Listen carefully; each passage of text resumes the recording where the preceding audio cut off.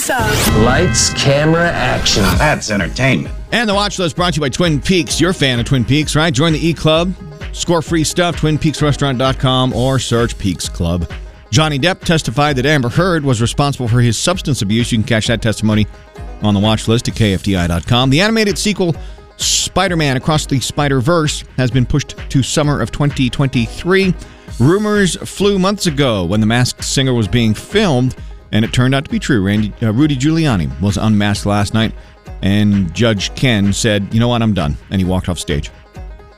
Matt Damon and Ben Affleck.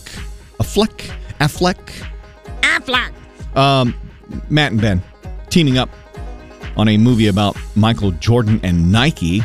And Andy Serkis is bringing a new animated version of George Orwell's classic novel Animal Farm to life. Can't wait for that. Put this on your watch list for tonight. Season 2 of The Flight Attendant, now streaming on HBO Max. Thursday means BattleBots on Discovery. The animated movie The Bad Guys, The Unbearable Weight of Massive Talent with Pedro Pascal and Nicolas Cage, and The Northman, all new at the movies today.